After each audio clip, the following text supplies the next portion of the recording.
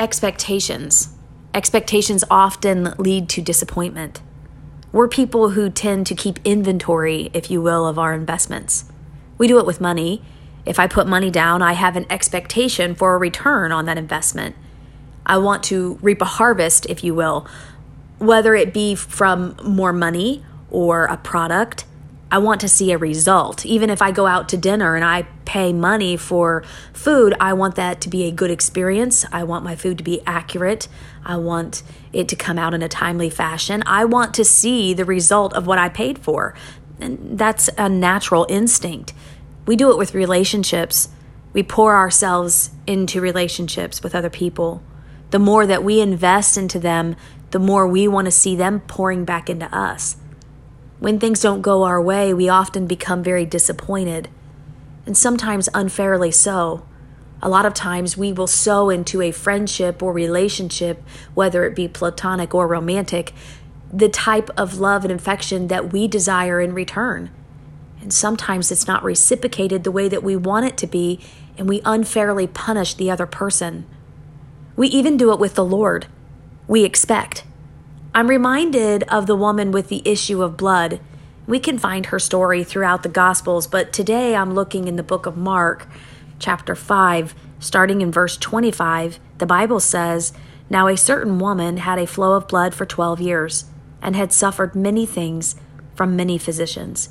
She had spent all that she had, and was no better, but rather grew worse. When she heard about Jesus, she came behind him in the crowd and touched his garment. For she said, 'If only I may touch his clothes, I shall be made well.'" This woman had true expectation. Now you know the rest of the story. The Bible says that immediately the fountain of her blood was dried up, and that she even felt in her body that she was healed of the affliction. No doubt when God does a supernatural healing, there is evidence of that. But the point is that the woman had tried and put all of her stock into all these other people so many times. For 12 years, the Bible says. She tried repeatedly to be made whole, and it never happened. No matter how much she poured in, no matter how much money she gave, matter how much time she gave, she was still left with the same problem. But when she sought out the Lord, she was finally healed from that. Now, my question today for you is really not even about that, but it's, what do we do when we have a reason to expect? Like, you feel like the Lord has already promised you something. You know that you already have a promise on the horizon, and yet it hasn't arrived. Can I just tell you that this podcast in particular hits me on a deep level? It's funny that I'm recording this on January 13th because that date stands out in my mind more than most. January 13th, many years ago, was the date that I was projected I would give birth to my first child. I wish I could tell you that everything in my life at that point was very happy and that I was just expecting this baby and it was just all joy all around me, but it truly was not. Although the baby part was joyous, everything else was not so great. But I remember I was very young and I didn't know much of anything back then, although I'm sure I probably thought I did. But I knew that I had been carrying this baby for what felt like forever. I laid awake the whole night of the 12th thinking to myself, it's over. Tomorrow is the big day. I'm going to deliver this baby. No more being pregnant. I'm going to be able to breathe. It's going to be great. And the 13th came. And I got up early that morning. Didn't sleep the night before. Excited. Ready to get it. Let's rock and roll. I'm ready to have this baby. I watched all day for little signs. I waited patiently. I walked around. I did everything that crazy book, What to Expect When You're Expecting, told me to do. And no baby. You can imagine that night I went to bed disappointed. The thing that was promised to me, the thing that I had anxiously been waiting for, hadn't arrived. The next day I got up and I repeated all those same things, thinking to myself, okay, this is it. Surely he's gonna come today. Okay, we're a day late, but I can see it. He's coming today. I just know it. I just know it. And I waited and I waited and I hoped and I hoped. No baby. That night I went to bed again. Sad. Disappointed. Now we're on the 15th of January. Certainly this baby is coming. After all, it's time. They told me it was time 2 days ago. And the whole day I kept thinking, this has to be it. I cannot possibly carry this baby 1 second longer. I am going to explode. I'm going to burst. And then the evening came. And then bedtime came. Tears flowing down my face. And any of you moms out there that have delivered a child, you know how emotional that time can be. I'm bawling. And I crawl into my bed. I remember feeling very alone, very disappointed. But something began to happen in the middle of the night. Things began to happen, and that baby decided that on the 16th of January, he was going to make his appearance. And buddy, did his birth ever change my life? Forever. But that is a different story for a different day.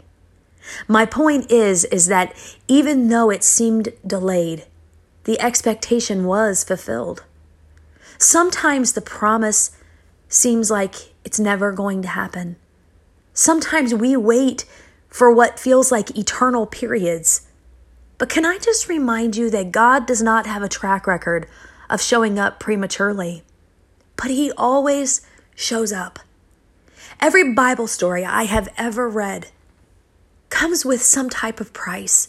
There was some type of peril. There was some type of lesson to be learned. But God always showed up. And what about when you feel like you've blown it? Perhaps God has already given you a chance or chances, and you feel like you have just messed it up and you can't get it back. I have a scripture for you. As a matter of fact, my mom and I were spending some time in prayer together, and how I love those moments. And she quoted this scripture to me, and it stuck with me. Amos 9:6 says, "It is He that buildeth His stories in heaven, and has founded His troop in the earth. He that calls the waters of the sea and pours them out upon the face of the earth. The Lord is His name." But it's that first sentence that really grabs me. It is He who builds His stories in heaven.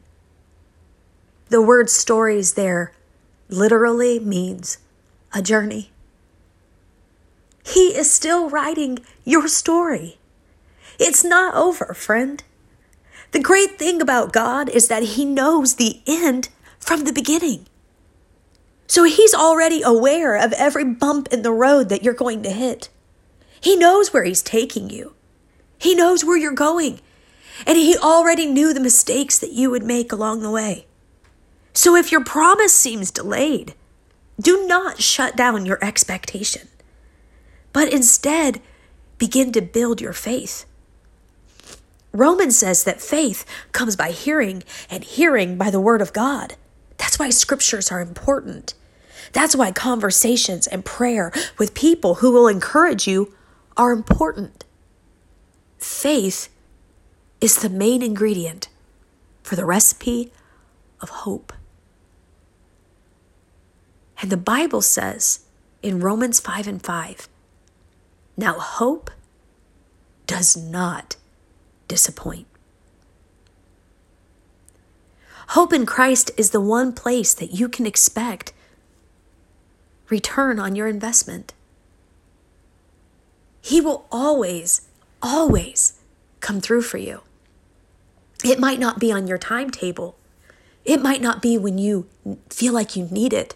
And let me just tell you, do I know how that feels? It might not even look like what you think it should. It may not be in the same package you expected it to arrive in. I also know what that feels like. But I can tell you this. That is the one place that you can pour every resource that you have. Every emotion, every ounce of your love and every fiber of your being, if you pour it in to Jesus, you will reap a harvest. So today, no matter where you are, put your hope back on. Pick it up like it's a sweater. Put it back on.